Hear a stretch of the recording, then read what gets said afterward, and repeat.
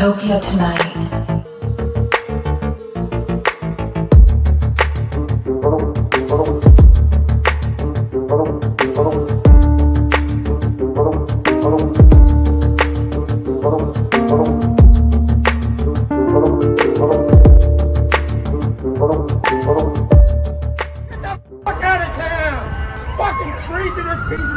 Dystopia Tonight.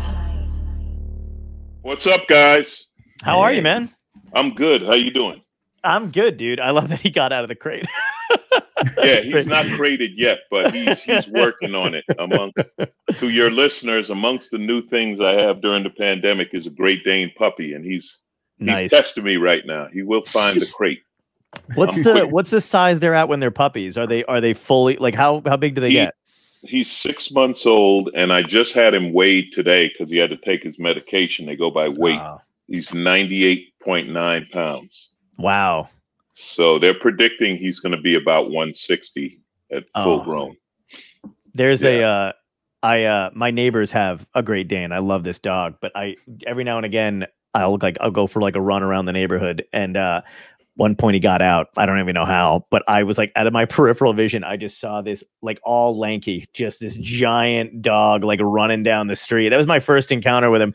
And, like, I just stopped because I didn't want him to keep going or whatever. So I stopped, but he got, like, I'm like 5'4", and he got, like, literally like nose to nose with me. And I'm like, what am I stopping for your protection for? Like, yeah, he was fine.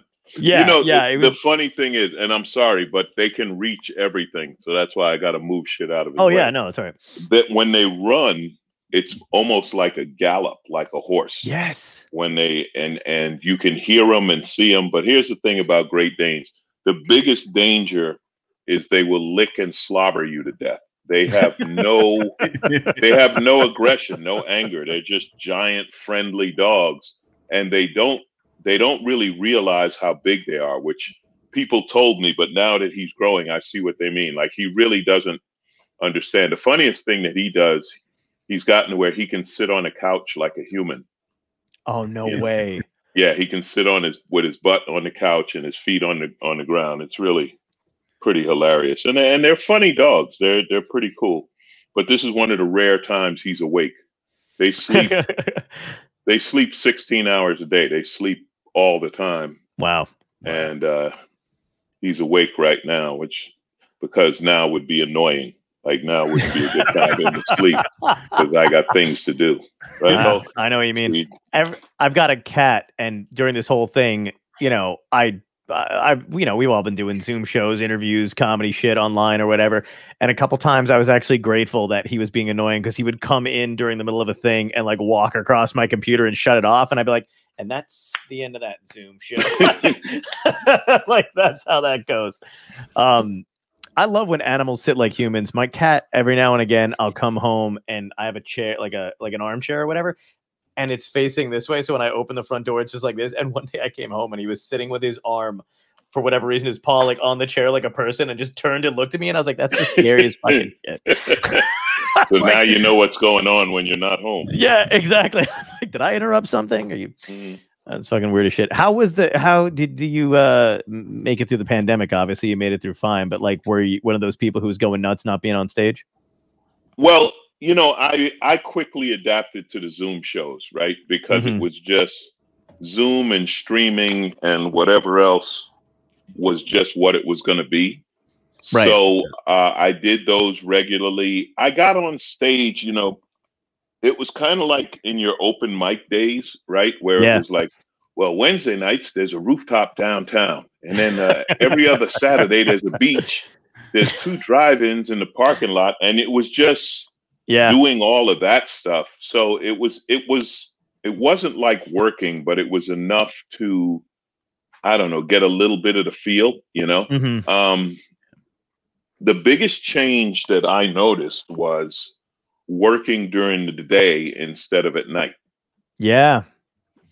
That was a big change to be funny at 11 in the morning or 2 in the afternoon. And then 8 o'clock at night, you're like, okay, time to turn on the TV. There's nothing going on.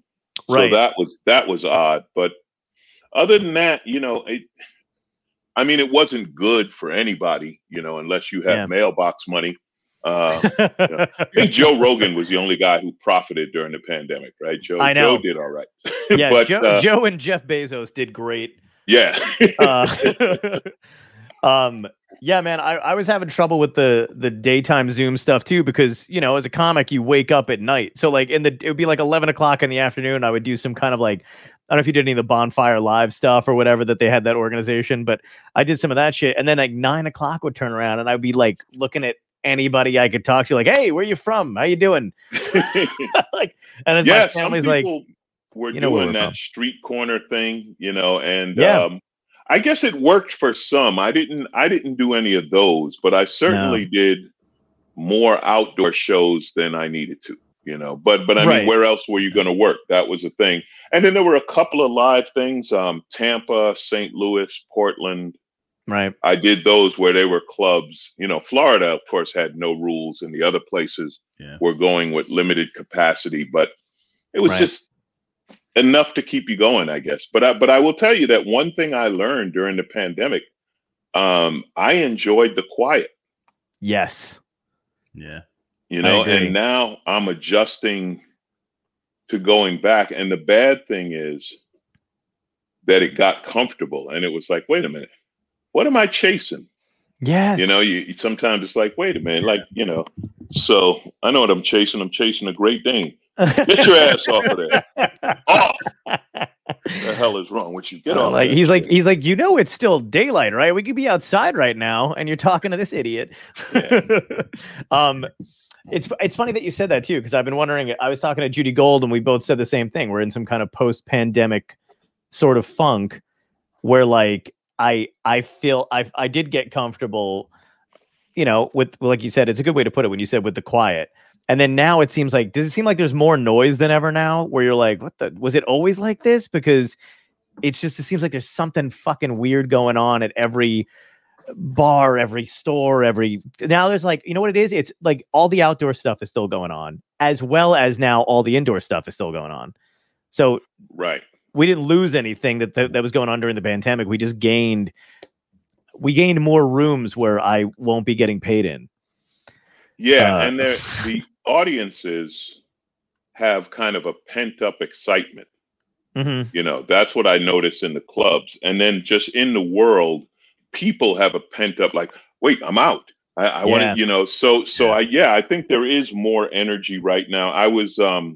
I saw something on the news about like how crowded the airports are and the airlines can't keep up with the demand because people want to travel. And I'm like, well, fucking hire your people back. Like, there's no problem with the airlines. Spend the money that you took from the government during the pandemic, hire your employees back and take care of your customers. Their problem is like, wait a minute, they're interfering with our bonuses. Yeah. You know, some executive that's making $12 million a year is like, wait, I might not get 14 million this year if I hire, you know, 100 people at a decent wage. I mean, that whole thing about no workers, right, it's all bullshit. It's like, well, just pay people and they'll come to work. You know, that's it's crazy. They have to choose between their fifth yacht and actually making sure people have dinner on the table. It's a real tough choice for them to make. I'm kind of enjoying, and I know Tom and I have talked about this before, but I know this is somewhat sadistic, but I am kind of enjoying watching like restaurant workers not go back and restaurant owners suffer because they refuse to pay them. It's like, this is what we said was going to happen. And you said if they didn't like it, to find another job. Well, guess what, motherfucker? They found another job, like, you know, or they're going somewhere else. Yeah, we've become, you know, they're doing away with the middle class, right? This has been, they've been working on this. And when I say that, by they, I mean Republicans. Yes, of course. Have been working on this since the Reagan era. The trickle down ain't trickling down. Nope. And, you know, at some point, working people are like, and they're like, people are saying, why am I working if I can't pay a bill? It's like, yeah, exactly. I mean, for years, there were Walmart employees who were getting food stamps, right? So in effect, the government was subsidizing Walmart. Right. And it's like with each of the family being worth, I don't know, 10, 20 billion dollars. See, that's the thing I never understood. They all yell socialism. It's funny how many people, living in a trailer with no heat are yelling about socialism. But right. Yeah.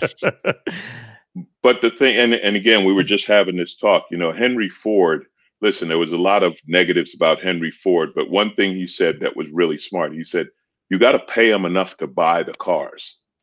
Wow. That's great. That's a great right. quote. And this is something that they've all lost. Like you to keep society functioning, you have to pay people enough. And people aren't lazy. I think people want to work, but when they realize, like, I'm killing myself and I'm getting nowhere on this treadmill. Yeah. And they did find out that unemployment, it's like, well, if I'm going to be broke, I'll be home. And if you pay me enough to go to work, it's not, people aren't lazy. They want to support their family or whatever, but they also want a piece, Jeff Bezos. I don't think if Jeff Bezos had, I don't know, 150 billion, like, I don't know, what can you buy with 170 billion that you can't buy with 150 billion? What is that? So, exactly. But I don't know if you know this, man. And this is, if you really want to get pissed off, there's a website you can go to called Spend Bill Gates Money. And it's literally like there's like a bunch of little squares, and each one has like airport, Miami Dolphins, whatever it is, and you can click on shit, and his money goes down in the account. You can buy fucking everything without him basically making a dent in what he actually is worth. And it's just sickening to think that he can own 15 airports, I don't know how many football leagues, mansions, yachts, and it just goes on and on. Well, one thing I'll say about Bill Gates, that one of the reasons I'm not as mad as him, at least he provided something. Like, he built Microsoft. He did something. And even the seed bank. Hedge fund guys. Yeah. These hedge fund guys do nothing but feed off of the system like leeches, right? Buy a company, bankrupt it, do this, do that. And they don't provide anything. At least he can say, hey, listen, I computerized the world. Right. So there's that. Yeah, I don't get the anger at all. Like, I understand the disproportionate amount of money and stuff like that, but when I at least see them, like, no, who else was going to build a seed bank in the fucking Arctic? You know what I mean? Who else is thinking that far ahead?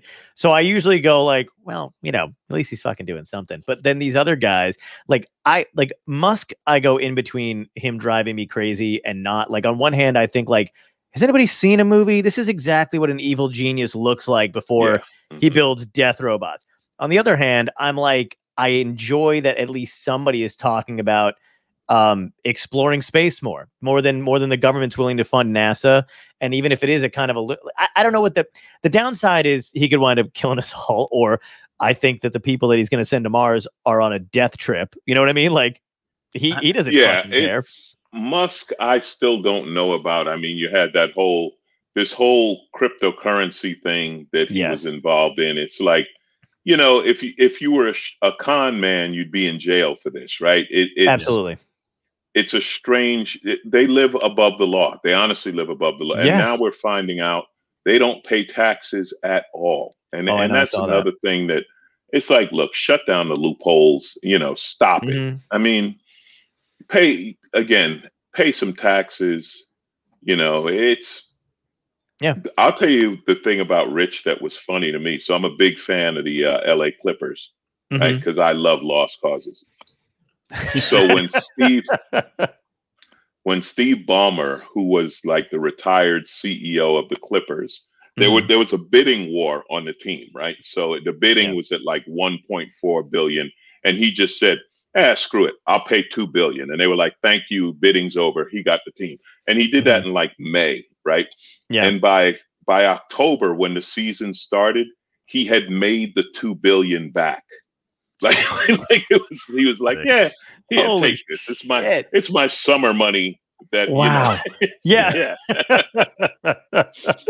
But it's that kind of thing. It's like, look, this is his hobby. Like, I was watching when they were playing the Mavericks, they showed him and Mark Cuban in the stands, and I was like, so this is what billionaires do for fun. Let's each buy a basketball team and have them play against each other. Like, this is just billionaire fun. you know? Yeah, exactly. And it is crazy what people do. Like at least celebrities have the balls to do something completely insane, like wear vials of blood around their neck or fuck it, like do something nutty. But when you see like those billionaires and they're just buying the shit that we enjoy, and you're like, oh, that's so weird. Like when they own their own airline suddenly, or island, or wherever else, you're like, wow, they just have fuck you money, and we're like struggling. Do you think there's going to be a point where people actually like the fact? I never understood like I live in New Jersey, right, and we all hate the toll system.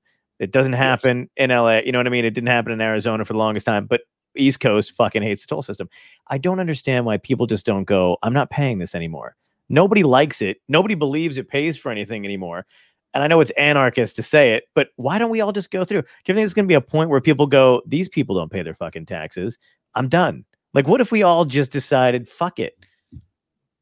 I really don't know, but I think, they're always worried about this saying, oh, it's going to be a racial riot or it's going to be this or that. And I think if it's going to be economic, I think you push people.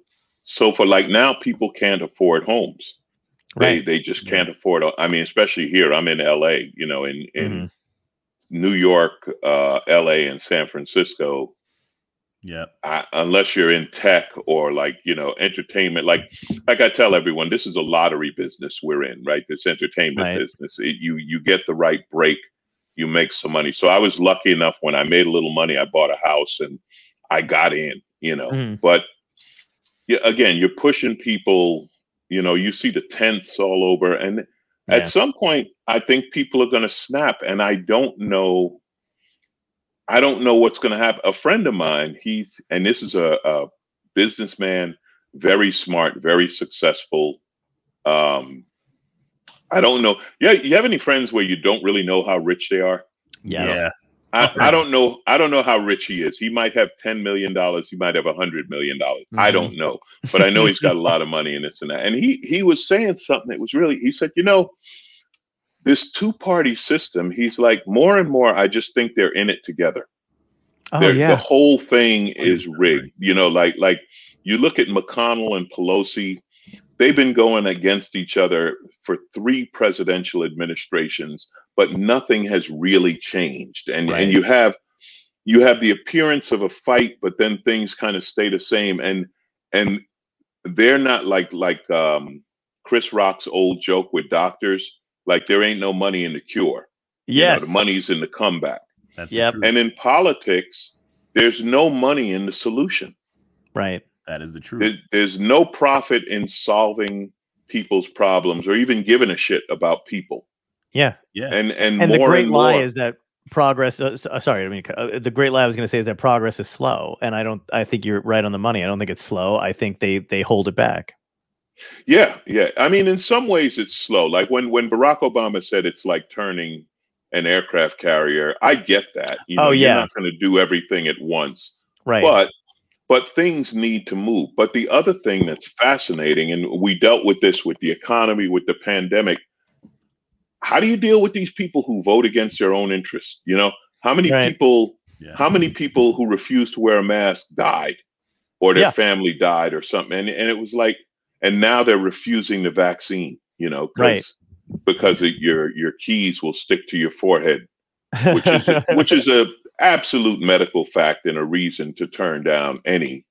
But when you have people believe this, right, and we're talking millions of people, we're not talking 50 people, millions of people believe that. Like the people who say Bill Gates is tracking them, I'm like, the man has over $100 billion.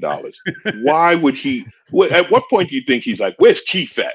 I want to know let me tell you something. Bill Gates has $100 billion. If he wants to know where I'm at, I will go to his house. I'm right here. How you doing?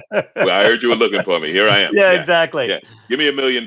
You'll never notice it. You'll never notice it. And I'll never come back. Until you call. Right. Until you call again. Yeah, the guy can't afford his own mini drones or whatever the fuck he's got working on to find some lunatic. It's so, but with these people and their voting, and you see these Marjorie Taylor Greens and the one out of Colorado, Boebert or whatever, like they said, who thought who thought we'd look back in Sarah Palin and say, you know, she wasn't that bad. Yep, and I have a bad feeling we're going to look back at Trump in the same way. I have a feeling when there's somebody who doesn't tweet and is just as like-minded as he is, it's going to be bad. To your point, I feel like to your point, I think the way you're saying they're both on that same team. When I look at it and I see people that work as firemen or cops or sanitation, and they're super like right, and they're like anti-socialism, and I'm like, you work in a social structure, and then you see people that are pure capitalist, right, that are heads of banks, and they push super left, and you're like, but aren't you fighting against your own cause? It's like they trick everybody. I feel like it's more rigged than that Tyson fight that they just had, where it's like, all right, it went to 12 rounds, and yeah, we're gonna call it a draw. So no way. I don't know. I don't know how you communicate with people who vote against their own interests. And they're so vested in that. Yeah. You know, it's like, I hate unions. Like, you're underpaid with zero benefits. You are the reason unions were invented in the, you know, early 1900s, when they had those factory sweatshops and all. Like, and here you are, anti-union. Like, I don't know how you help people like that. I don't know what you say to them that's going to get through, and they're going to be like, oh, wait, you know, I don't know. I don't know either. Maybe, and I feel like, oh, go ahead. No, I was going to say, you know, World War II brought the country together, right? Like, maybe we truly do need to be attacked by aliens from outer space for everyone to put down their own little personal interests and say, wait a minute, as a group, we deserve more. But you know, Trump said a lot of ridiculous things, but when they said there were people from outer space, and someone said, yeah, and they looked at our planet and said, no, I believe that. I believe the aliens were like, no, we'll give them another 1,000 years and come back. Exactly. Yeah, I feel you, man. I feel the same kind of way. And I love what you said before about people wanting to work, because I always say the same thing too, but they just want to be respected in their work. And I always use this analogy because I don't know if you know why they used to have cats on ships back in the day, or how they wound up being on ships or whatever. It was to catch the mice, to kill the rats. Yeah, there were rats all over the ships. Yeah. Right. But I don't know if you know the reason how cat food got started was they brought all these cats on the ships to kill the rats, and they never fed them because they thought that starving them would make them better hunters. But the cats never caught the rats. And then they developed food for cats, and they realized if you feed them, they'll fucking work. That's the analogy I like to use. It's like, don't starve people and don't make people miserable and withhold healthcare and pay and benefits. Give them what they need and they'll work hard for you. Yeah, and the examples are the smaller European countries where those kind of things work, where, you know, the Norways and the Swedens and places like that, where it's like, yeah, we pay people. They don't worry about the cost of healthcare. They get a month off every year. Yeah. And they actually work. Like IKEA, you know, it works. Like, we laugh at it, but it works. Right. And, you know, so they're doing something right. Or even Canada, you know, where I love, like, I'm waiting for global warming to kick in and make it livable. And then I'm on my way. As soon as this global warming thing kicks in, I'm heading to Winnipeg. I'm telling you, I love Canada. Canadians are great people. And, you know, when the pandemic started, I have a friend who lives in Toronto, and he said the government just said, okay, we're going to give everyone $1,000 a month just to keep the economy going, so that they'll spend money. They'll go to, you know, we were talking earlier about the restaurants or the whatever little stores and stuff like that. And they were like, the government was like, we'll figure out how to pay for it later, but we have to keep the country rolling, you know. And then here we had people who literally have millions and millions of dollars saying, no, we shouldn't give them any unemployment. Right. No, I know. Dude, but that's the thing that fucked me up about Musk, man. It made me feel like he's a piece of shit, because he was actively going on TV during that time saying that you do not want to give people aid. And he fucking found a loophole and got aid for the company during the pandemic. Well, all of them were getting those huge government, what was it called? I can't remember. It was the government money to keep your business going. Like I heard that Tom Brady, right, got like $900,000 for his sports training business. And it's like, yeah, Tom, legally you're entitled to it, but you and your wife are worth $400 million. Right. You probably didn't need it. Right. You know, and I again, I don't know. It's just such a, and yeah, if you're Elon Musk, like maybe you just sit this one out.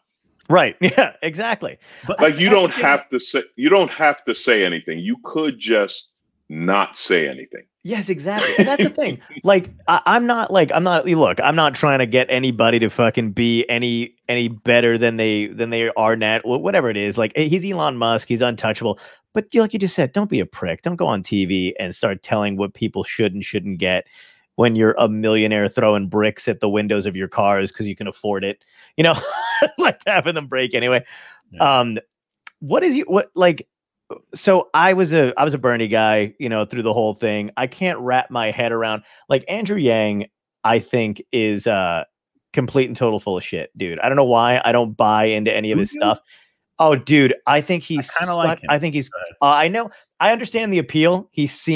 But the appeal of Andrew Yang is the same thing to me as the appeal of the dude, oh my God, I'm blanking on his name now. I hate the gay guy who was running for president. That Buttigieg? Buttigieg, yeah, Buttigieg, yeah. The name you always pronounce wrong. No matter how you say it, you're saying it wrong. Yes. The dude who totally ripped off, the white guy who totally ripped off Obama's speech pattern, by the way. But like that shit, but I feel like they're the same thing. They, like, Buttigieg is what your grandparents would like a gay person to be. Just well-dressed, not flamboyant. That's who they'll vote for. And he's just a whiteboard. That's all he is. You know what I mean? Other Democrats get to put whatever they want on him, shove him out there because he's young. Andrew Yang, I don't know what his deal is, but I feel like that he totally twisted the universal basic income thing, because his is like, yeah, we want to give you $1,000 a month, but his healthcare plan sucks. So that fucking extra $1,000 they're going to give you is going to go towards his crappy. So you still get fucked, but no one looks into it. Bernie was the only one that made any sense to me. And I know that being a, quote unquote Bernie bro is like a death sentence to begin with. But what are your like, is there anybody that you see coming up that you feel hopeful about? Because I'm lost, dude. See, here's the thing. It has to be, and this is the word, the dirty word that nobody can use. Mm-hmm. There has to be a compromise, right? Mm. And we've reached the point that any compromise is considered a loss. So I'm not as far left as Bernie. I get some of what Bernie says, but some of what, and it's not that the idea isn't good. It's that, no, that's never going to happen. Like, Americans are never going to go for that. So come back toward the middle, and there's probably a compromise. Like going back to Hillary Clinton, right? And the Democrats totally blew it on this. It was like, listen, I don't care how much you hate Hillary. It was about the Supreme Court. And the Democrats didn't push the Supreme, and now you've got this ridiculous right-wing Supreme Court, and and that was the compromise, right? So the Bernie people who absolutely refused to vote for Hillary, it was like, and then they blew it. And I'm not blaming the Bernie people. I'm just saying that this is where we run into the problem of no compromise, right? So now you have Bernie has some good ideas. Elizabeth Warren had some great ideas, especially about the economy. Her banking regulations, and Elizabeth Warren was like, she was like, put these bastards in jail. You start putting bank CEOs in jail, you watch how fast banking cleans up. Again, this is an old Carlin joke. Like, street drug dealers, they don't mind going to jail. Bankers, they're scared as fuck of going to jail. So there has to be some kind of compromise. Who is that person? Right. I don't know. I don't know who can bring them together. Some of what Biden's doing is good. One thing I love about Biden is I don't hear from Biden. I like that as a president. I don't need to hear from you every day. Go do some presidential shit. You know what I love? They did at a press conference, and somebody was trying to bait him for whatever, and he goes, they were like, Mr. President, what do you think of what the Republicans think about whatever, right? And he just went, man, I don't know what the Republicans are thinking. Thank you for your time. And then just walked off, and I was like, yeah. Or when he was at the ice cream place, and he was like, I'm just gonna have some ice cream. And it was like, it's really a polite fuck you, right? It's like, I'm not falling for your game. Yeah. And the thing about Buttigieg, one thing I love about him, he goes on Fox News and he owns them. He does. Repeatedly, because they're not that smart. They're very angry, but they're not that smart. And this is where you talk about the Democrats shooting themselves in the foot. They destroyed Al Franken. It was like, that was your spokesman. Gillibrand, man. You just like, listen, from now on, Al Franken is going to do all of our speeches. We're not going to let anyone else talk but Al Franken, because he's smarter than you and he's funnier than you. And by the time you realized he called you an asshole, the press conference is over. Exactly. You don't even realize how he took you apart, So, it's insane that went through. Democrats love to shoot themselves in the face. Absolutely. And Gillibrand just missed that vote on the Senate. But like, how the fuck do you go on about how much you care about women and miss that last? It's insane to me. That shit just drives me crazy too. The Buttigieg thing is absolutely dead on though. You're right. He has composure enough in those interviews, and I don't know what it is, man, but somebody should take a lesson from him, because he doesn't let Fox News guys frustrate him. I never see him get angry. I just see him stay totally chill and own the shit out of them. And it's wild. Well, Jon Stewart said when he used to go up against O'Reilly, he would like study up so he was ready for any question. He was like, I just had to have all the answers. So anything they tried, I knew what they were talking about. And that's the way to do it. But when you talk about what the Democratic Party's doing, it's the Republicans pick one simple thing and they push that through, like, we're going to keep our guns, or we're going to, ban abortion, or we're going to hate black people. And you can throw in the Mexicans and the gays. But the Democrats are all over, and it's like, you can't be everything to everybody. Just work on the people, like, we're going to help working class people, and then just do that. Yeah. Have you ever seen the European model, the way they teach history to their like college, high school level people? Is basically, it's weird, dude. And I was looking it up, and because you know how, like, on our end, you've got Bernie as the guy on the far left, then it's kind of like Liz Warren, and then it's all the other Democrats are a little towards the center left, and Obama's in there, and then it's Republicans, and then towards the Trump side, it's tipping off. Like, it's like, or not tipping up, but it's like in the conservative side. In the European side, it's Bernie's actually in the middle of the left. Everybody else is kind of in the middle, conservative to the, like, right in the middle. And it's like Republicans are off of it. They're like tipping off to the other side. And I feel like that's the way it is. I think that when people argue about, because I see it sometimes too, and I, to an extent, agree that the Democrats can be feckless, but I also realize that I think moderate classic Republicans, I guess, if you want to call them, have merged with, Democrats, and that's why they can't get anything done. There's just a lot of different, like, I feel like it's mostly what that is. And what the Republican Party is now is just pure insanity. And they've got one hive mind, and that's it. They've gone off the deep end. And the whole thing of, we're going to be the party of no. Anything you say, the response is no. Right. And when we do have an idea, it's going to be insane. They just put a handmaiden on the Supreme Court. Like, literally, she was a handmaiden. Like, that was her, it's, and the Democrats don't have any pushback, and it's like, when they're like, you're going to expand the court. It's like, yeah, we are. We're going to expand the court till we get sanity back. Like, don't deny it. Right. Explain how and why you're going to do it. Right. And you're right. In the rest of the world, our Democrats are conservative. Yeah. And our Republicans are like crazy right wing. I don't know how much you travel, if you do any international stuff, but this is back when Bush got elected. I was going around, and people were like, what the hell are you guys doing? How did he get, they were like, how did he get in? And then the world, when we went from Obama to Trump, that's when the world said, yeah, America no longer leads the world. They've lost their minds. They've lost Germany. What are you talking about? Because the Americans have lost their minds. Yeah. Yeah. It was weird, man. I felt like, when I started doing stand-up, it was, I started in 2005. And then I watched all my, predecessors, all you guys just crush.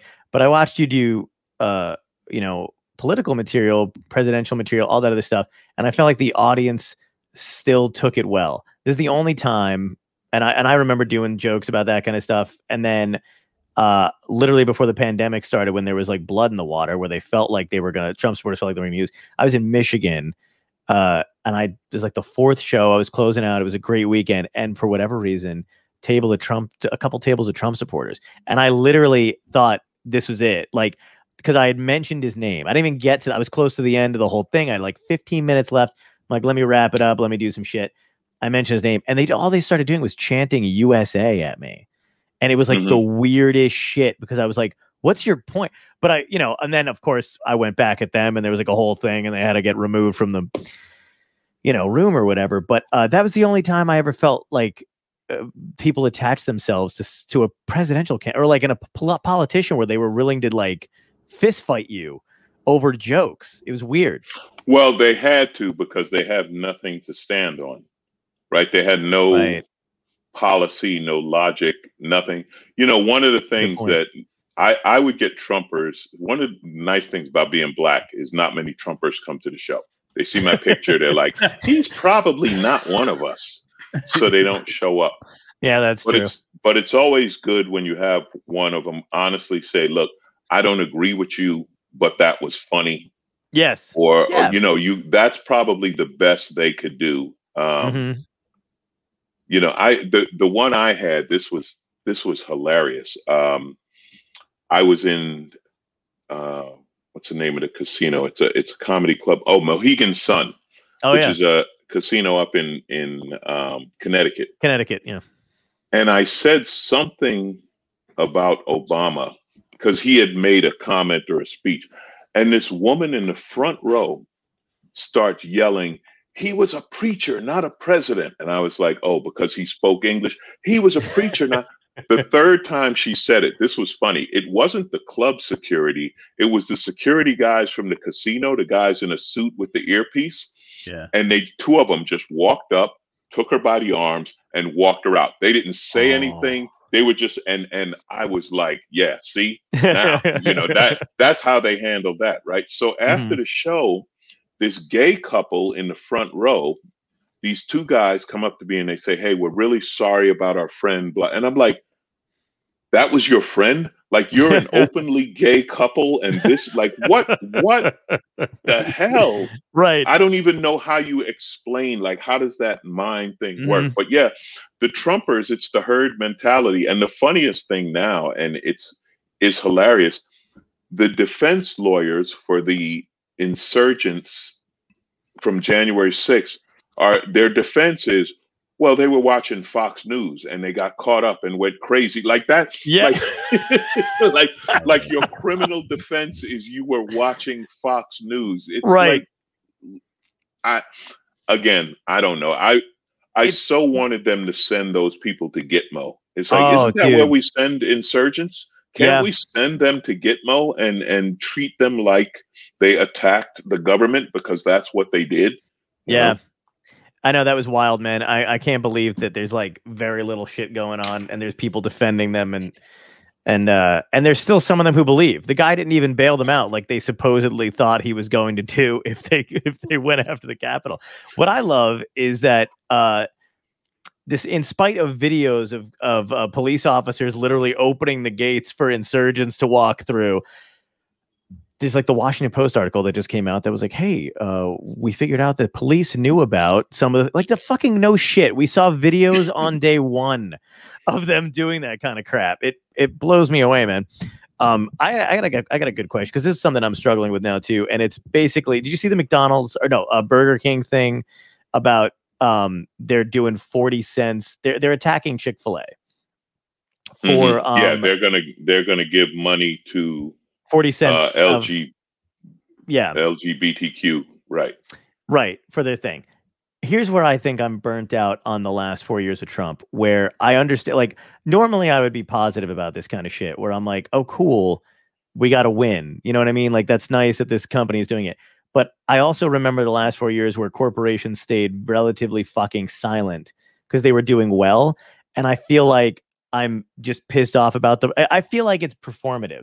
You know, Burger King is running ads for a month against an easy competitor because Chick-fil-A supposedly, you know, they hate gay people, and now Burger King gets hey, good job. And I'm like, where were you all of Trump's reign?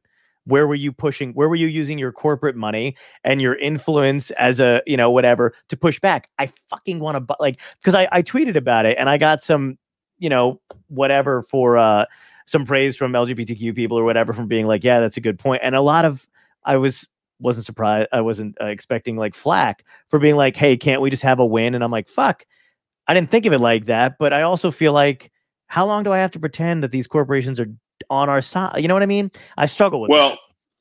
You know, and this might be a generational thing, you know, me being 20 plus years older than you or whatever, our generations are different. Right. Honestly, I'm okay with a company doing the right thing for the wrong reason.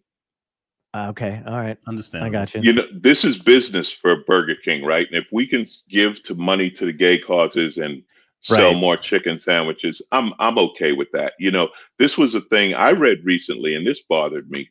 A lot of these corporations that pledged money to Black Lives Matter and related causes last summer haven't anteed up. They haven't given the money that they pledged. And it's like, give the money, you know. Some companies, you know, listen, Nike hasn't always been a friend of their customers. Right. Okay. I'm going to put it that way. But they did step up.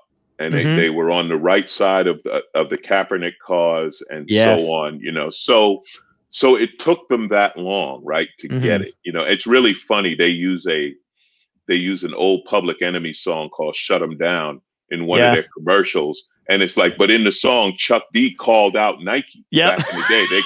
They kind of eliminated that verse where he actually called out Nike. Yeah, I saw it. So you know, it's. Yeah, it's, I don't know if win is the right word, but if they're going to pump in the money, I don't care what their motivation is. Maybe they got it right this time, or maybe they're just doing it for corporate sales. But you know what? If treating gay people like they're humans, which is an amazing thing. Oh my God, they're human, you know. But if that's good for business, then okay, then let it be good for business. If that's your reason, if going, you know, going with the insane idea that Black Lives Matter, right, you know, is good for business, then okay, let that be your motivation. It would be like evangelical Christians actually doing something that Jesus would do. Wow, that would be different. Yeah, good point. You know, it's like, okay, that's as good a reason as any. You know, just Yeah, that's a good point, man. I don't know what it is. I just get, you know, and I'm sure even that anybody else understands it too. You just get frustrated by that kind of shit. Because even during the pandemic, like I think we had spoken a couple times over Facebook. Because I don't know if you even but like I've sent you, you know, cartoons I've done during the thing or whatever. And I went to a couple BLM, you know, like rallies and stuff there where I was proud of, because I live in New Jersey and I live in a shore town. What was cool about that though is as many. You know, I see a lot of Blue Lives Matter flags around here, which is basically the new fucking Confederate flag. But there was like 1,500 people that came out for that rally, which made me feel like, holy Christ, I thought I was alone in this neighborhood. Because I've also gotten, like when I was 19, my friend and I got detained by Secret Service because we protested in our hometown because Bush was running for re-election and he was this is one of his campaign stops for some reason, and we were 19 and I was like, not in my fucking town. But we were the only two idiots there protesting. So we got you know, his daughters came on stage and we shouted, your father's a murderer, because we're morons, and we got detained by Secret Service and we were in the paper the next day, and that was exciting. But we, you know, it was super dumb. But it was cool or whatever. So we felt like I felt a little less alone this time around. But there was a couple of these Instagram sites, right, where like they, you know, those ones that curate comedians' material. Yeah. So this site's doing all BLM shit, right? And I'm like, oh, that's awesome. They've got like 600,000 followers. They're sharing shit that I'm saying. They're sharing shit that other comedians are saying. This is great. And then I fucking find out that they're making money off of, you know, what they're doing or whatever. And I like yeah, man. And I was like, I was so kind of like like, hey, it's cool. All these messages are getting out to 700,000 people. They're providing information. And then I find out they're fucking making money off it. So my dumb brain cannot wrestle with the capitalistic approach to activism. And I was just like, well, fuck these people. Like, or whatever. And I like, does that kind of shit bother you too? Or do you consider that to be like, hey, look, if they're going to give out the message, then I'm not even looking at the message on that. I'll tell you something. Ripping off comedians' ideas to make money is not a new business. Yeah, that's they've been doing this to us since cassette tapes, and probably before that, when they used to.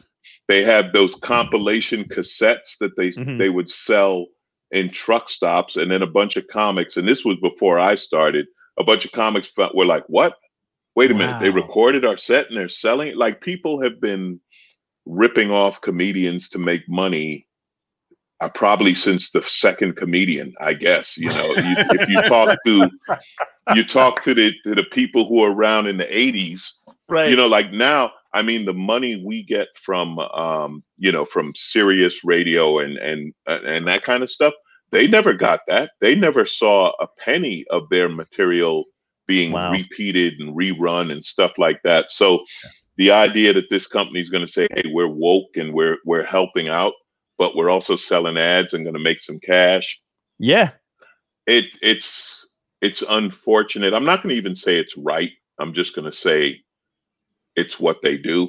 Hey, I want to say something real quick, because I think we're running out of time. I don't know if we stick to an hour. If you we can go as long as we want, man. It's fine by me. I just like to try to keep it to an hour in case anybody gets bored. Yeah, no, it's all good. So, no, when you talked about the BLM, and we're talking about Black Lives Matter, I just want to really quick talk about this new station I'm working with, KBLA 1580. Okay, it's KBLA 1580 AM in LA, but you'll be able to listen anywhere. There's going to be an app, and there's going to be a website where you can stream it through the website. So the idea is, this station started by Tavis Smiley, and it's progressive talk. Yes, it's going to be, it's like progressive talk with a Black perspective. But one thing he said, I want this listenership to be like a Black Lives Matter rally. You know, what you were talking about, how they, Black Lives Matter, everybody came to the party. There were Latin people, there were the LGBTQ community, there were white people, there were people who are fed up with how Black people being treated, but more so, people were fed up with policing and the militarization of policing.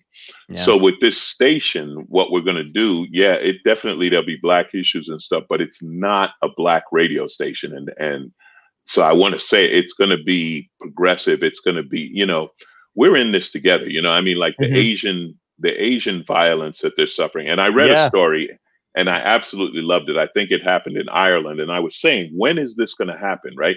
So you have this Asian stereotype of martial arts, and they know how to fight. I was like, when is there going to be an old Asian guy who does know martial arts and knock somebody out? And I don't know if you saw the video. It happened in Ireland.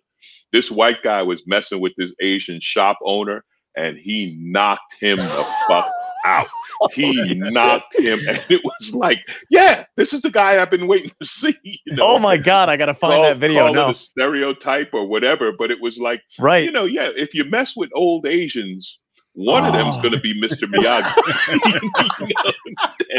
and it was a beautiful thing. But the point being, like, we're I'll talk about that on my show, and even when I talked about that on my website and on my podcast, right, there were people who came at me and said, what about Asians and Black people's fight back in the day of the Rodney King riots and this and that, And I was like, there's been problems with Korean stores in Black neighborhoods, but don't try to use that as a wedge to get me to support violence against Asians. Any group being discriminated against, it's still discrimination. Obviously, Black people, we have a longer history with it because it goes back to slavery and the history with that. But that doesn't make, it's not like there's a line. It's not like, well, it's okay to beat up Asians because they haven't been, enslaved in the past, or it's okay to abuse gay. Yeah. You're not taking turns. You know what's killing me now? This thing with the trans pronouns. Right? Oh, yeah. So trans people are giving you a pronoun, and all these right wingers are complaining. And it's like, you said you didn't know what to call them. You said you didn't know if this is a man or a woman. So they're telling you, call me she, call me he. And now you're mad about that. Like you actually said, I don't know what to call you. And they were like, this is what you call me. Well, I don't want to call you. Well, what more do you want? What else? It's like all we did was exactly what you asked for, you know? So yeah, I'm looking forward to this station. I'm hoping there's a lot of activity and calls. And so cool. Are you guys gonna have guests on? Like, what's the theme? What's the theme I'm gonna have guests. It's gonna be talk radio. I'm gonna have guests. I'm gonna have comics, politicians, and any authors, anyone I can get who's willing to talk to me, I'll talk to. And awesome. The only thing I'm not gonna do is I'm not gonna turn into a AM right-wing station where I'm yelling at somebody for 15 minutes. I just don't. That thing is done. I do not want to get into that. I don't want it to be that. You know, nothing. That's just theater, right? It's nothing. Yeah. And it's weird too. If you've talked to some of those people outside of it, they're still yelling. I'm like, you're not on air right now, right? I'm like, holy shit, dude. Like, it's always weird. Congratulations, man. That's fantastic. I can't wait to listen to that because that's going to be incredible. Yeah, we launch on June 19th, and nice. Which is a Saturday, and then they'll have a weekend promo shows and this and that, and then the actual launch of all the shows is on Monday the 21st. So to all your people, great was lean in. Did you finally feel like what did you feel when they finally acknowledged the June 19th thing? The Juneteenth, was it like a about time sort of feeling, or did you feel anything towards it, or were you just like, great, let's move on to the next thing? No, the hard thing with this, with the 1619 Project and critical race theory and everything about that, is the pushback against the truth. That's the hard thing. I don't know if you know the story of Bruce's Beach. Do you know the story about this? No. So there's a beach, and it was Manhattan Beach. And in the early 1900s, I think around 1912 or something like that, a black family bought a little section of beach, and they set up like a cafeteria, a cafe, and then a couple more black families bought, and it was like this black area of the beach. It was an area of the beach that black people could go to. And then these white people, of course, got tired of it. They tried burning the place down. They got the county took the land and said, we're going to build a park. We're taking away your land. And they paid them, 1/4 of what it was worth or whatever, right? So now, that was like 1920 or 1921. So now it's 100 years later, and the county has gone to this family and basically said, we're sorry, we were wrong. This land belongs to your family, and they're trying to figure out the financial reparation. And it's like three things. They're like, we can pay you what it's worth, which is like $70 million, because this is prime beachfront property in LA County. You know what I mean? This is, they said, or we can pay you like basically back rent, because they use the land for some kind of lifeguard station or whatever, and or the third one is we rent it from you at market value and we pay, Anyway, obviously people are like, well, why do we have to pay this and that? And there was a representative, a congressman, I can't remember his name, but he's a state congressman.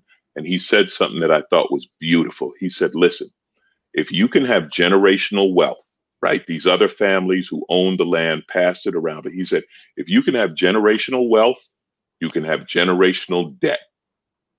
And I think that is like, yes, that is what America owes. America owes a debt to the black families and the black people who built this country. And I don't care if you don't want to admit it's true, but they're the ones who did the labor that built the farms, the plantations, the cotton industry, every industry. When you think about it, it all started from that.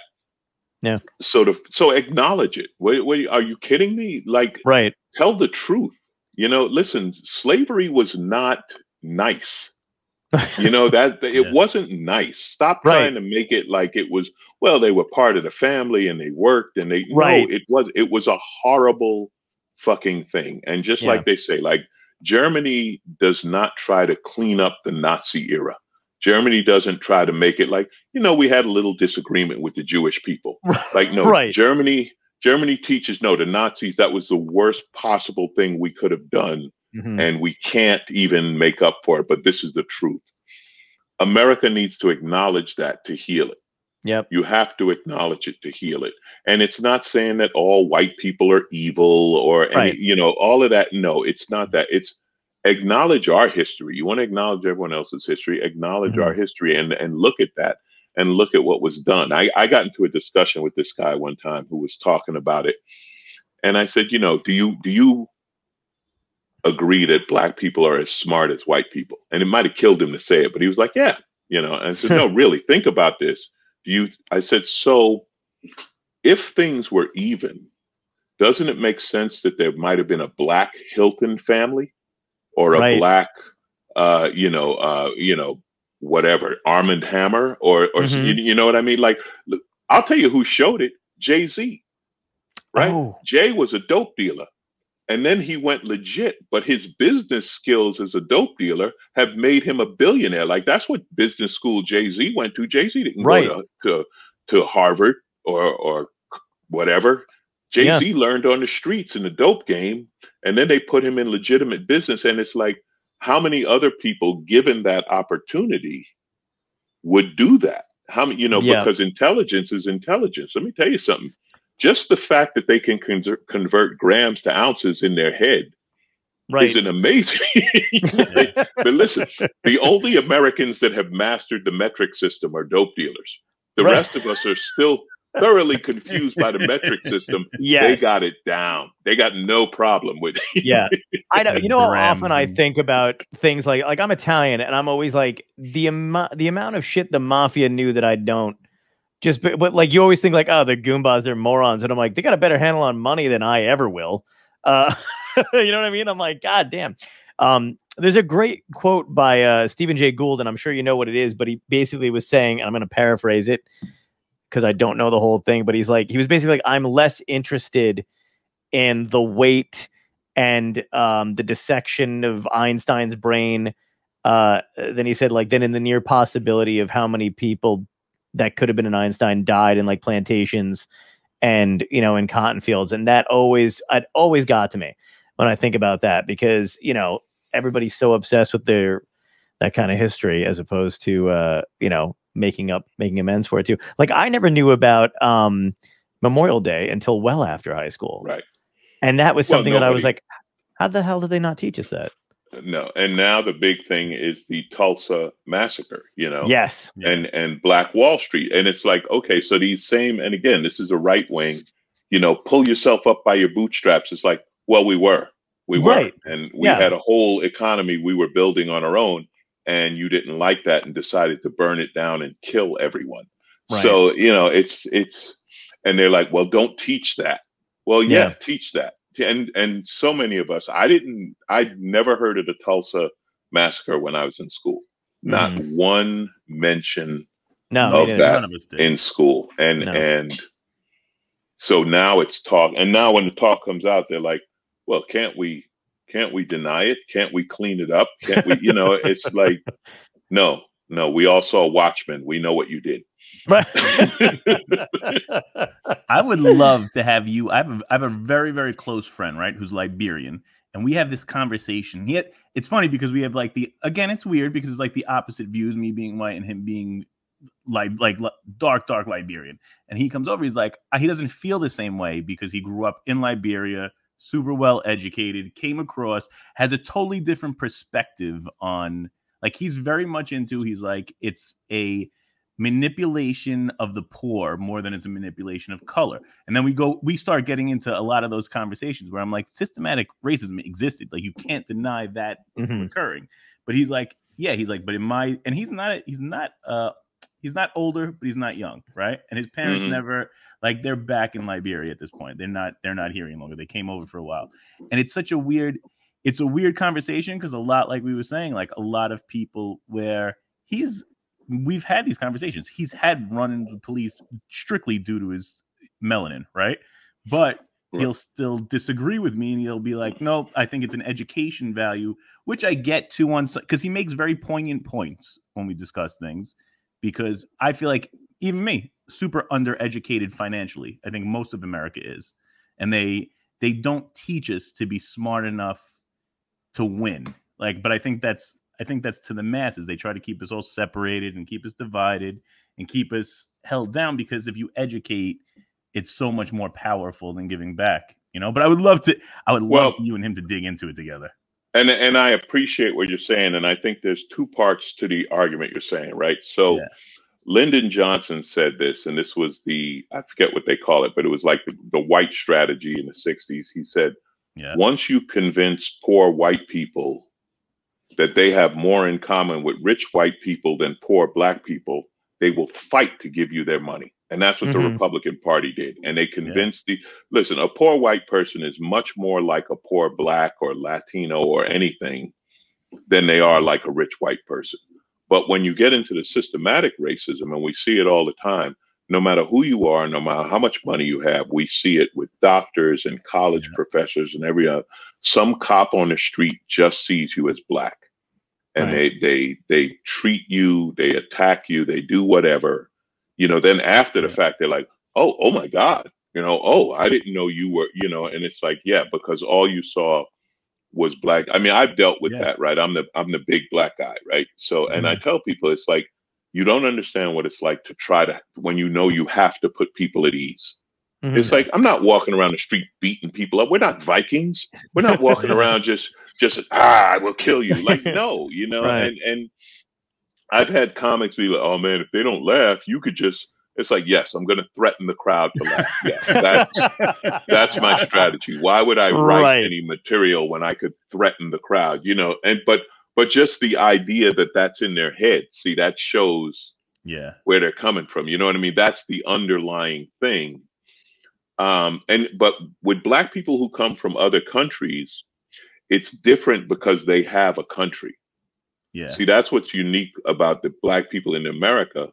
The United States is our country, but we don't have our own country. So when you come from Liberia, Nigeria, the Caribbean or something like that, you do have a country you identify with, right? Like Richard Pryor famously said that when he went to Africa, he was like, there are no niggas in Africa because everyone was black. So that, and he said it blew his mind and it changed his whole view toward that, because he was like, he had never seen a place, you know. And for me, it was like that. You know, when I went to other countries, and me and a friend, we were on a USO tour, and we realized, we were like, you know what? We're the only two black people here, and nobody cares. Wow. Yeah. That never happens in the United States.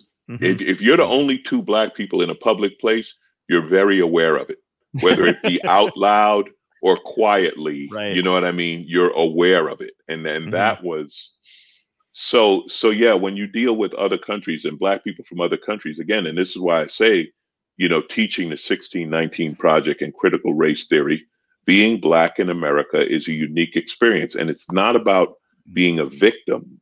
I'm not talking about victimization, although being a victim is part of it, but it's a psychological thing. And it's the psychology on both sides. You know, every racist who's changed, every one of the stories I've heard, it's because of a personal interaction.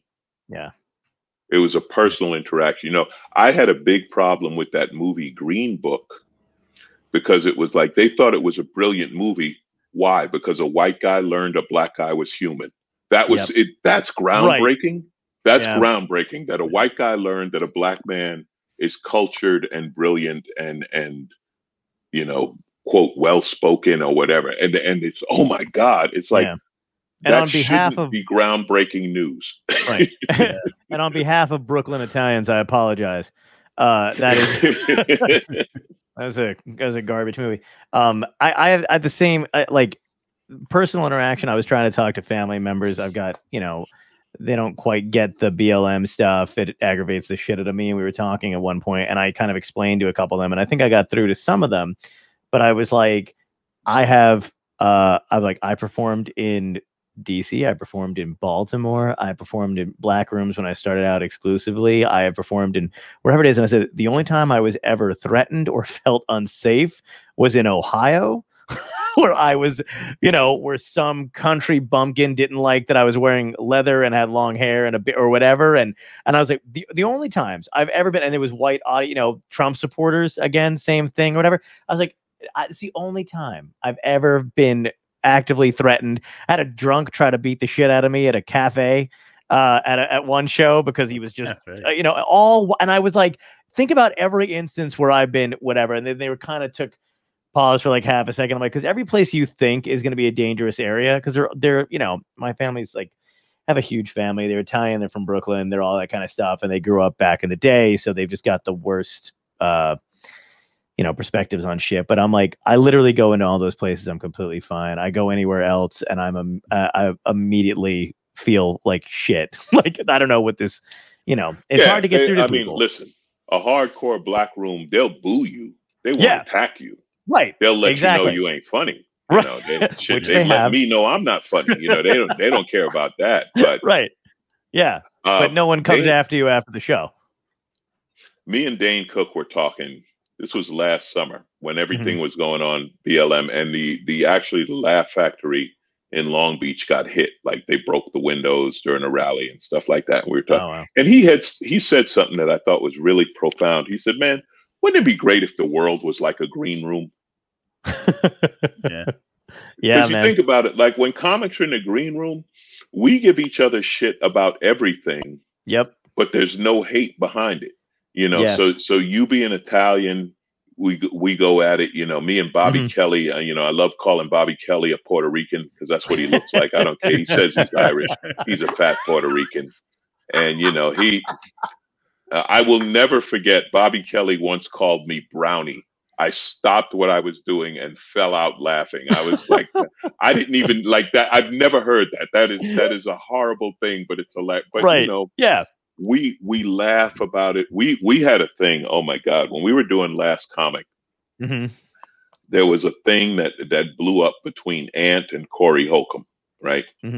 And so they sent the poor woman. She was the corporate person from NBC who has to do the diversity talk. Oh God. But she's used to talking to accountants or I don't know, secretaries or whatever. And they sent her in a room of 10 comics to talk about diversity. And we destroyed the poor woman. I don't know if she cried or quit at the end of the day. Me and Gary Goldman, like, so suppose the Jewish, he's like, well, the black guy said this, and we're looking at Kathleen. Well, this broad over here doesn't, and we're going, because we're like, are you kidding? We're comics. Yeah. There is nothing off limits in this room because we know each other, we love each other, and this is what we do. Heffron's like, I'm just a white guy. I'm not allowed to say anything. And it's like, yeah, shut up, and it was, I don't know, that's why when they talk about the cancel culture and this and that, I don't buy into that shit either, because if it's funny, it's funny. And the crowd knows whether or not you mean it. Yeah. That's the thing. The crowd picks up right away on whether or not you mean it. And so I don't buy into that. Yeah. The sexual harassment and all that. And that's changed, man. Society's changed. Sure. I did a show with Dom Herrera hosted, and he said, everyone on the show, he said, I want you to do a bit that you're not allowed to do anymore. And it was great. And then we talk about the bit and like why you can't make that joke anymore. But some of it is society has advanced and we're not doing the same thing we were doing back then. But I tell him the other side of it. I said, listen, Don Rickles was still funny. Yeah. Don Rickles made fun of me. I was honored. It was one of my great moments in comedy for Don Rickles. You remember what he said? Oh, yeah. Alonzo, that's good. You took a white man's name, so the cops won't think you did it. And you'll be able to see him this weekend, probably in San Quentin, where he spends Saturday night. Just the cheap, stereotypical, black. But it's Don Rickles, for God's sake. And who was better at it? And I saw Don Rickles make fun of a guy from Tonga. It's like, I don't have any Tongan material ready to go. I got it. When you're ready to specifically make fun of a guy from Tonga, I'm going to go ahead and admire you. Yeah, right. Yeah, man. The green. That's a good point with the green room stuff. I was at the Comedy Store when they just started to do the roast battles. You know what I mean? Before that got like really big or whatever, and we were fucking everybody was there, man. We were slammed into the belly room. It was like one of the earliest ones. And there's a kid in a on crutches, a comic that I've never seen before. They must have just been brand new, and another one in a wheelchair. And when I tell you the heinous shit that they said, but I mean, I like all of us dying, the audience, absolutely. And I was like, if people could see this and just understand, it would be all bad. I'm like, why is no one filming? You know what I mean? It's like, it's weird. I love that moment. Yeah, it's because we get it, and because you know why? Because there's no hate behind it. Right. There's no, and then, but I know people who have seen comics. You know, I have a friend who he books these big concerts and stuff, and he, you know, different themes. You know, this is the best of the '80s, or this is the this, or this is the that. And he was doing something, and he said, "This comic, it was country. It was some kind of country music thing." And he said, "This comic came up here and just started talking the most racist stuff, and he said we shut him off. We just shut him off. It was like the blacks this and the Jews that, and he thought he was at the KKK barbecue, and they were like, no, man, this is not, you know." So again, when you come from that place, right, the audience knows it right away, and the audience will shut it down. There was a guy in Montreal a few years ago, some big YouTube Southern comic, who did some racist stuff, and they sent him home. They were like, "Yo, man, this is Canada," and the thing that sucked about it was, for his brand, that was the best thing that could happen, right? Because now he can go home. You know, he's a Trumper and a racist, and say, "See, they shut me down, them liberals, blah blah blah." But it was Canadians were like, "No, man, we don't allow that here." You know, right? There's a difference between funny and hate. But yeah, you give me a guy on crutches and a guy in a wheelchair, you know, I'm going to stand at the top of the stairs and make fun of both of them, because what are they going to do? Yeah, and it's crazy, man. And that's the thing. Like, I had this conversation with Pete Dominic at one point, and I felt like we were talking about two different topics about the cancel culture stuff, because that's all. It seems like anytime you turn on a YouTube channel or YouTube station, every Legion of Skanks, everybody's talking about it in one form or another. And I feel like it's four different conversations, because it's like the people that are concerned about it genuinely are always talking about, you know, like the Harvey Weinstein and the Bill Cosbys and the Kevin Spaceys. And you're just like, okay, but those are felons. So, you know what I mean? Like, those are felonies. Right. That's not cancel culture. And then I feel like the other side of that is comics that are just out of their minds, who think they're getting their freedom of speech taken away. Then I feel like the argument in the middle ground is just irrationality versus rationality, which is like basically just what Twitter is. Twitter is a mentally abusive. They're all people with mental illness, and they're on Twitter, and they have not dealt with it appropriately.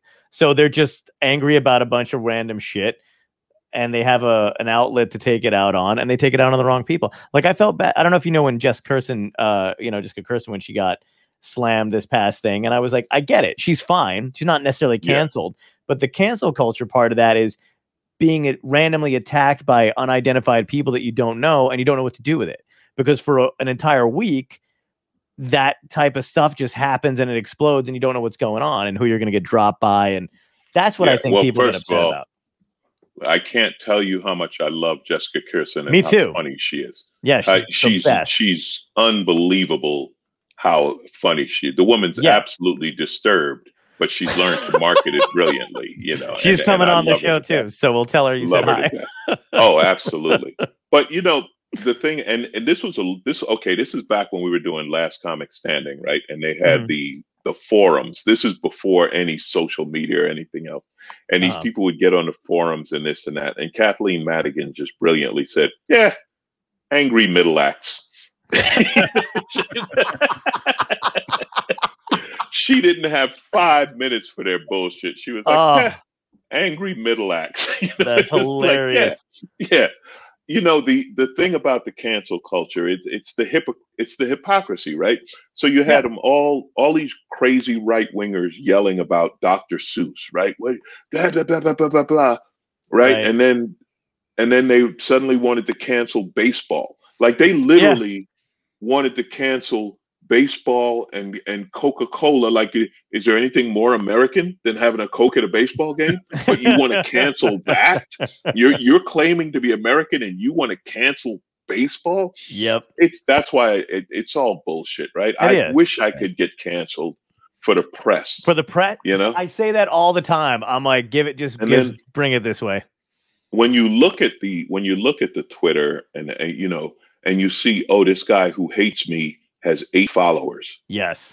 You know, and all they're doing is they're trying to piggyback on the popularity of somebody else, you know, and I knew a comic who got into a fight, not with Joe Rogan, with Joe's followers, right? Oh my God. And I said to him, you understand they have nothing else to do all day. Right. And he said, you know what he said to me? You know what he said? He said, my wife told me the same thing. It's like, yeah, exactly. What the hell are you doing? Right.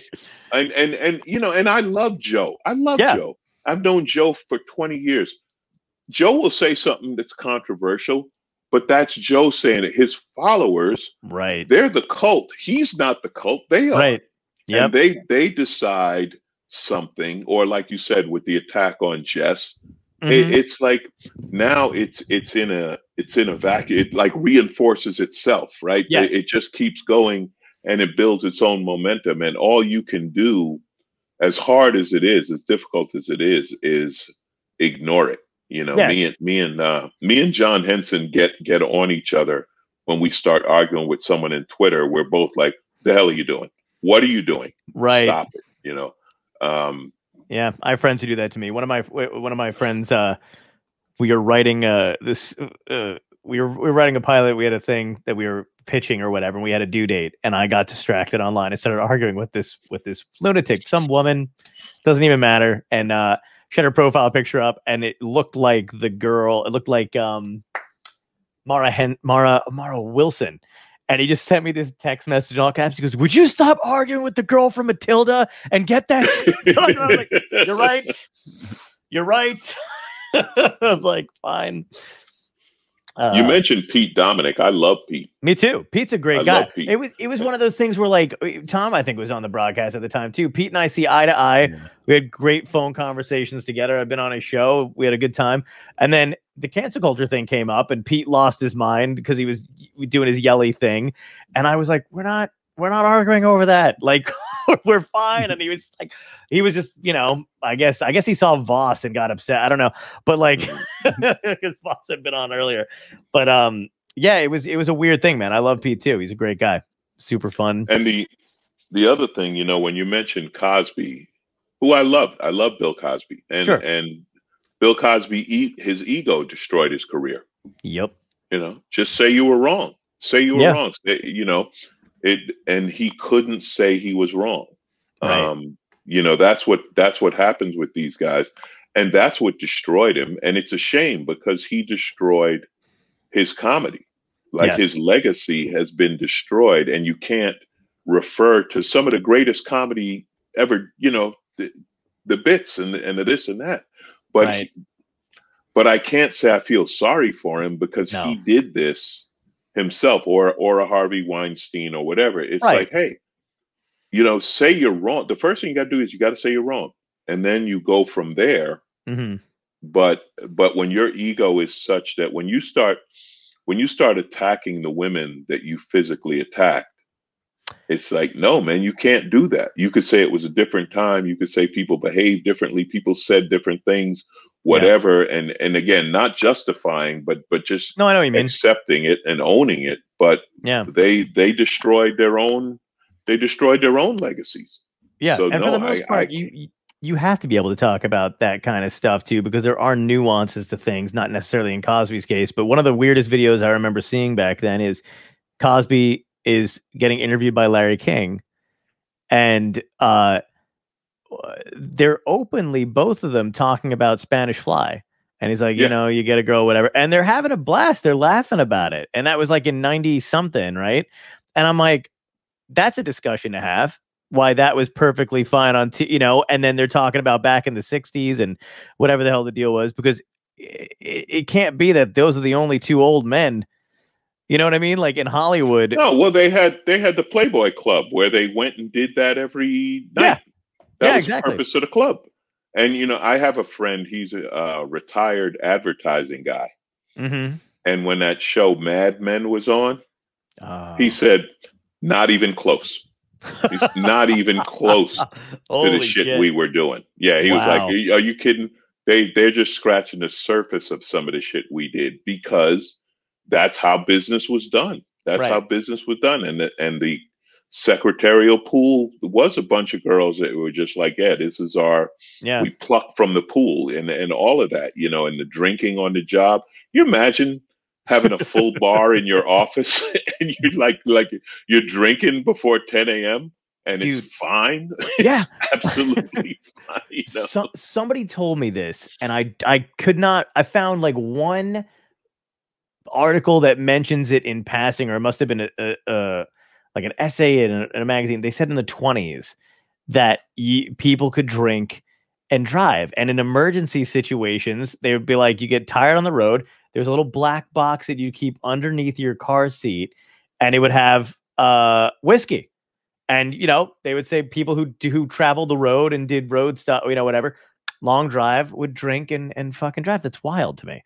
But that's I mean, things have changed over time. I mean, like say, listen, cocaine was in Coca-Cola. Now that'll help you drive. Yeah, that'll get you a few more miles on the, getting to a road give gig, you wings. right? Yeah, it's different times. Things change, right? Smoking was encouraged, and how many all the pregnant women smoked in the 60s, right? And if you said it's unhealthy, people looked at you like you were insane. Like, what the hell is wrong with you? Of course, it's so there's so many. Discourse has been weird. It changes, but now and I think the pendulum swings. So like the Me Too movement, at one point it was like, the pendulum swung the other way, and there are probably some innocent guys who got caught up. But look how many women suffered for so long.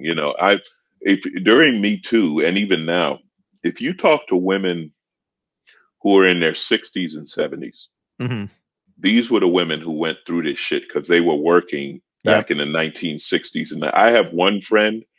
She celebrated every time one of these guys goes down because she was a tall, beautiful woman, and she had to put up with that shit for 30 years through her career. Right. And she was like, so every time one of them goes down, she was like, fuck him, take all his money, throw him in jail. And it's like, she was understandably like, I understood her resentment toward it, so. I did this bit on stage, finally went back on stage after like a year and a half or whatever, did Greenwich Village. But I just tried it out because I noticed a little bit of an hypocrisy thing, but I was like, either you were fucking during the pandemic and you didn't care, or you found an alternative way to do it. And I was like, and it killed me. I said, because in 2016, Louis C.K. got canceled and all this shit taken away for asking women if it was okay to jerk off in front of them. And I was like, cut to a pandemic and 5 years later, and Vice, Vulture, Vox all have articles about how Gen Z is paving the way for FaceTime fucking. And I'm like, that's just masturbating without the eye contact. Like that's that's although I guess, and I don't really I don't know Louis at all. So no, me neither. I've been asked, and I don't know how to comment on it. I guess there were some who he didn't ask. That's what I had. That's what I had heard too. But people I don't know. I me can't neither. say for sure. But from what I understand, that was it. I will say this. I know of comics who've done that. Yeah. And the joke I do about it is like, porn is every man's fantasy, and some guys believe it. So there are guys who actually believe if I start whacking off, she's gonna drop what she's doing and jump on it. And it's like, no. Right. Did you hear his bit about porn, it? But no, I haven't. He's I'm not gonna. I'll paraphrase a little bit of it. But it was in his recent special. I just heard a clip of it that somebody threw up online. But he was basically just like, "Should we talk about it? Do you want to talk about it?" And they're all like, the audience is obviously like, "Yeah." And he goes, "Listen," and he goes, "If you ever ask someone if you can jerk off in front of them, and they say yes, say, "Are you sure?" And then just don't fucking do it. He goes, walk away, and don't. He goes, look, and he goes, I'm just really good at jerking off, and I like to share it. And he goes, but you know how horrible it is when people know your kink, and he just starts looking at the audience. He's like, you're so fucking lucky. I don't know what your thing is. He's like, Obama knows what my thing is. You know, he was reading the, and he does this horrible Obama impression where he's like, so it was just kind of, I know that we give like comedians and shit like that a pass because we're charming, we're able to articulate how we're feeling and yada, yada, yada. But I'm in the same boat you are. I don't know anything about it. It's the same way with like a Woody Allen situation where they've been going after that guy for years. I don't know him, but I feel like it's one of those things where like, I don't understand if you look at the information provided. I don't think there's enough to give a fuck about it. You know what I mean? At this point? Well, it's such an insane thing. Like you ended up with your stepdaughter. Right. But I don't even know how to get my head around that, Exactly. Well, the thing that's crazy to me is like I remember listening to Janine Garofalo on a podcast about they were just bringing stuff up, and it was around a couple of years after the Louis thing where they were like, well, Louis just whips his dick out in front of people and blah, blah, blah. And she was like, if you want to talk about it, let's talk about it. But get this, like, that's not what he does. And she's like, and I resent headlines that accuse him of it. It's almost the same thing with the Woody Allen thing where like when people read about this kind of stuff where it's like, from what I understand and from what I've read about it is basically like, he was one of those dudes who was just had a girlfriend who had kids and didn't give a fuck about the kids. So he lived on the other side of wherever, came over, I guess they boned, and then she was like, hey, why don't you say hi to him? And he was like, I'm good. And then would like leave. So he had no contact with them. But by the way, I'm not justifying it. It's fucking weird as shit that he wound up married. Like, that's the other thing that like you always have to put in place where you're like, hold up, totally fucking weird. But that was it. And then apparently, Mia was like, hey, why don't you fucking hang out with Soon Yi? And she was whatever, 19 or something like that. And then supposedly, they fell in love and he wound up marrying her and leaving Mia. But like I don't like the idea that he was their father figure because he was just a guy. We all know people like that who are like, don't let your kids see me leave the house because God help you. I don't want to be that guy. You know what I mean? Right. And he's, and then, he's this neurotic, crazy guy. I mean, right. Who knows? It's. Yeah. You know what it is? Now we know, right? Because now we have social media, 24/7 news cycle. And so now we know what everybody's doing, and to the point where a lot of times I don't want to know. I don't need to necessarily know who you're fucking. I'm fascinated. I'm fascinated how many NBA players fuck the same Kardashian. That fascinates me. That's going to be the title of this episode, by the way. That was the greatest line. Not really. But. There's 260 guys in the NBA, right? Mm-hmm. So you know how on occasion some guy who hooked up with the girl you were with, but in the NBA, everyone knows you were banging this Kardashian. Like, it's not your girlfriend, it's your turn, right? And I always say the Kardashians are the only ones who could sit at the NBA All-Star game and be, I did that one. And I did that one, and my sister did that one, and I did that one. I think the younger one, I don't know the names of it. I think it's Kylie Jenner. I think she's the one, has an NBA starting five.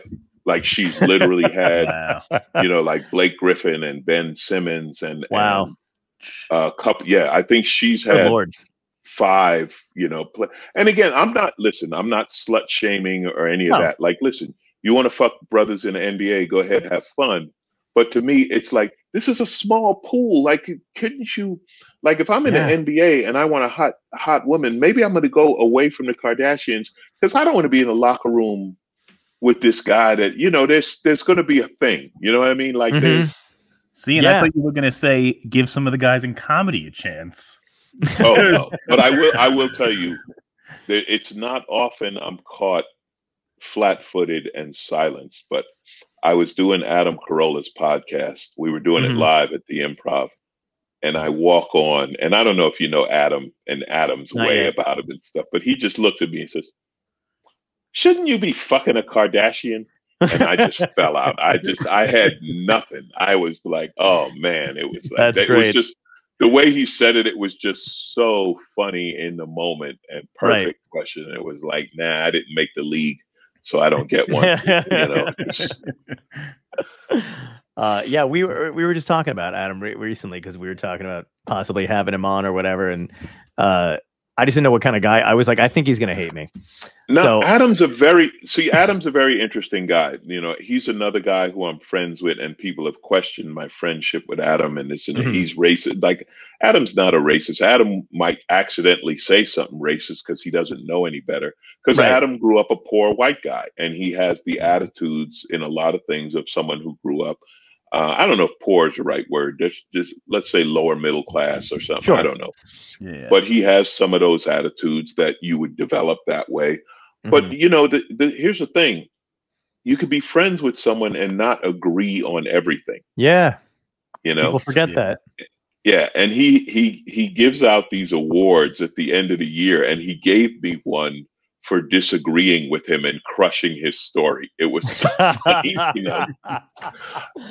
but he's an interesting guy. He comes from a blue collar world. He was a carpenter, and he went into radio, and then he figured it out and he made it, and now he's like he's a car collector, he's a dad, he's a bunch of things. In some ways he's a blue collar guy, and in other ways he is a right-wing Republican, and he is just who he is. But he's an interesting guy, and he has his voice, right? So if you can get him, I would say get him. He's worth talking to. That's cool, because I was literally, we were just talking about him, and I literally always think like, oh, maybe this guy's not gonna fucking like me, so let's not. It's the Italian of trying to beat the family argument to the punch. Where you're like, let's just forget about it, and we'll just. In John's defense, he feels that way about every guest about 10 minutes before we have them on the show. It's okay. I do. It's a little. Yeah, I'm a little. I got the little. The first time, and I got to run, guys. I got to bounce in a minute, But the first time I did Adam's show, this is when he was still on radio, and we were doing Last Comic, and I had no idea what to expect, right? I'd heard all these different things about Adam, and I go on, and he was so fascinated with the fact that I had been an airplane mechanic, because he was like, he loved that, because he was a carpenter. He's like, man, you used to work, used to like go to work and build shit, and it's like, yeah. And we hit it off on that, and then the friendship expanded from that point into, cars and other stuff that we share, and I love, this is something I'll tell you about Adam. People will talk about Adam being a racist. Adam produced a movie called Uppity about a guy named Willie T. Ribbs, who was the first black guy to drive in the Indy 500. And Adam made that movie because he was so fat. See the look on your face? Yeah. Adam made that movie because it's such a great story. Wow. So it's like, yeah, you're going to have a hard time selling me on him being a racist. Yeah. Wow, that's incredible. I didn't know that. Going to have a hard time selling me on that when he made that movie with his money, Right. And so. Wow. Absolutely. I just want to plug everything you have before you go too. So yes, we have coming up on Saturday, June 12th. You're going to be on NPR's Wait, Don't Tell Me, right? Earlier in the day. And then it's going to be followed by that same day on June 12th. You're going to be at the Genesee Theater in Waukegan, Illinois, Saturday, June 12th at 6 p.m. And then also live at the Laugh Factory in Vegas, July 1st through 4th, for Independence Day. So, back to Vegas. I haven't been to Vegas yet.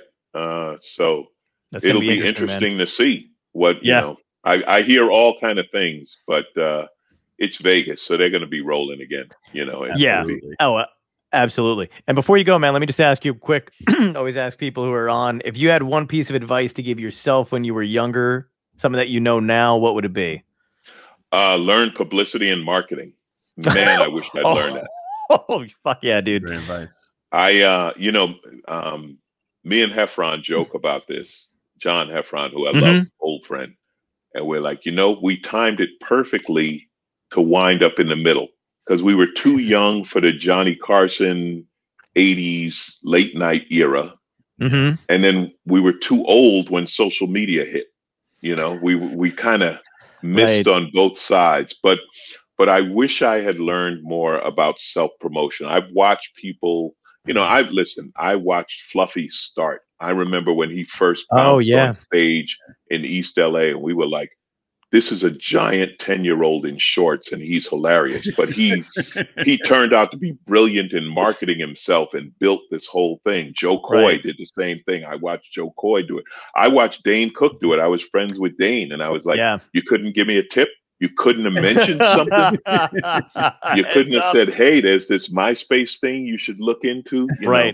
And like, I got nothing but love for all of them because they figured it out, and good for them. But I would tell me 20 years ago, learn marketing, because I had this thing of thinking that if you're the funniest, the word gets out, and it doesn't. You got to put the word out. Yep. Wow, that's great, man. That's solid advice. And thank you for coming on here. I really appreciate it. I hope we get to work together again soon. You're one of my favorite comics, man. You're fucking hilarious and always insightful on stage. So it's just masterful watching you, dude. Thank you. Yeah, we'll cross paths. You know, the world's opening up again. I even heard, it's funny, you mentioned Bananas in Poughkeepsie. I got hit up by somebody who they bought that and they're going to reopen it under another name. I heard that too, man. Yeah, because it had fallen so far down when it shut down. So maybe we'll hit that together. One of my that'd be great, man. One of my favorite things, I opened for you at the Bananas in Hasbrook Heights. The first time I worked with you, first time I met you, and you're like, "Hey, man, let's go. I'll buy you coffee." And we're walking on the highway, down to that McDonald's or whatever. Yeah. You are, sitting down. You are so much taller than me. Like, it's almost like I'm not technically human size, but I just remember walking down the highway and literally seeing kind of looking like I was your little organ grinder monkey. It was just I should have been holding your hand across that. Ridiculous. But I always crack up. Oh, and I was talking to Liz Mealy about that, and she loves you, by the way. Oh, I love Liz. Yes. Liz is the best. Yeah. And can I also, before you go, just say what a badass you are? You drive a motorcycle almost basically almost everywhere, right? Yeah, I love riding. Riding, and that's my friends always make fun of me because I have all of the elements of somebody. I've always wanted to drive a motorcycle, by the way. And then my friends are like, you will kill yourself. But I hate that. But I love leather. I've always worn leather jackets, high school and up. Just like the look. And, they always make fun of me because of the hair thing or whatever. And they're like, why don't you have a motorcycle? You're the only one. And I'm just like, I don't know. I'm in Jersey. There's no fucking, The first piece of advice I'm going to give you is you don't drive a motorcycle, you ride one. Honestly, no, people say that all the time. It's like, no, you don't drive a motorcycle, you ride one. And it's funny you mentioned Liz because I took Liz on her first motorcycle ride. It was one of those things she always wanted to do. Right. And so I took her for a ride and we had a blast. It was fun. Yeah, Liz is awesome. great. Yeah. I think what John's getting to is he wants you to get a sidecar, so when you go to the gig together, he can just ride in the sidecar with you. I'll do it, man. I'll do whatever you want. I'll carry the cymbals. I'll get a tail. Whatever you need. I'm here for you. Seriously, I love you, dude. Thanks for coming on so much. I'm glad you're going back out on the road, and I hope we get together soon. This was great, guys. Great to see you. Take care. All the best. And yeah, man, let's keep talking, right? That's all we can do, man. Keep talking and hope someone's listening. Absolutely, man. Love that. Good luck on your new show, dude. Man. We'll definitely Take care. BLA 1580. We're looking forward to it. Thanks so much. All right. Thanks, guys. Okay, peace. Thanks.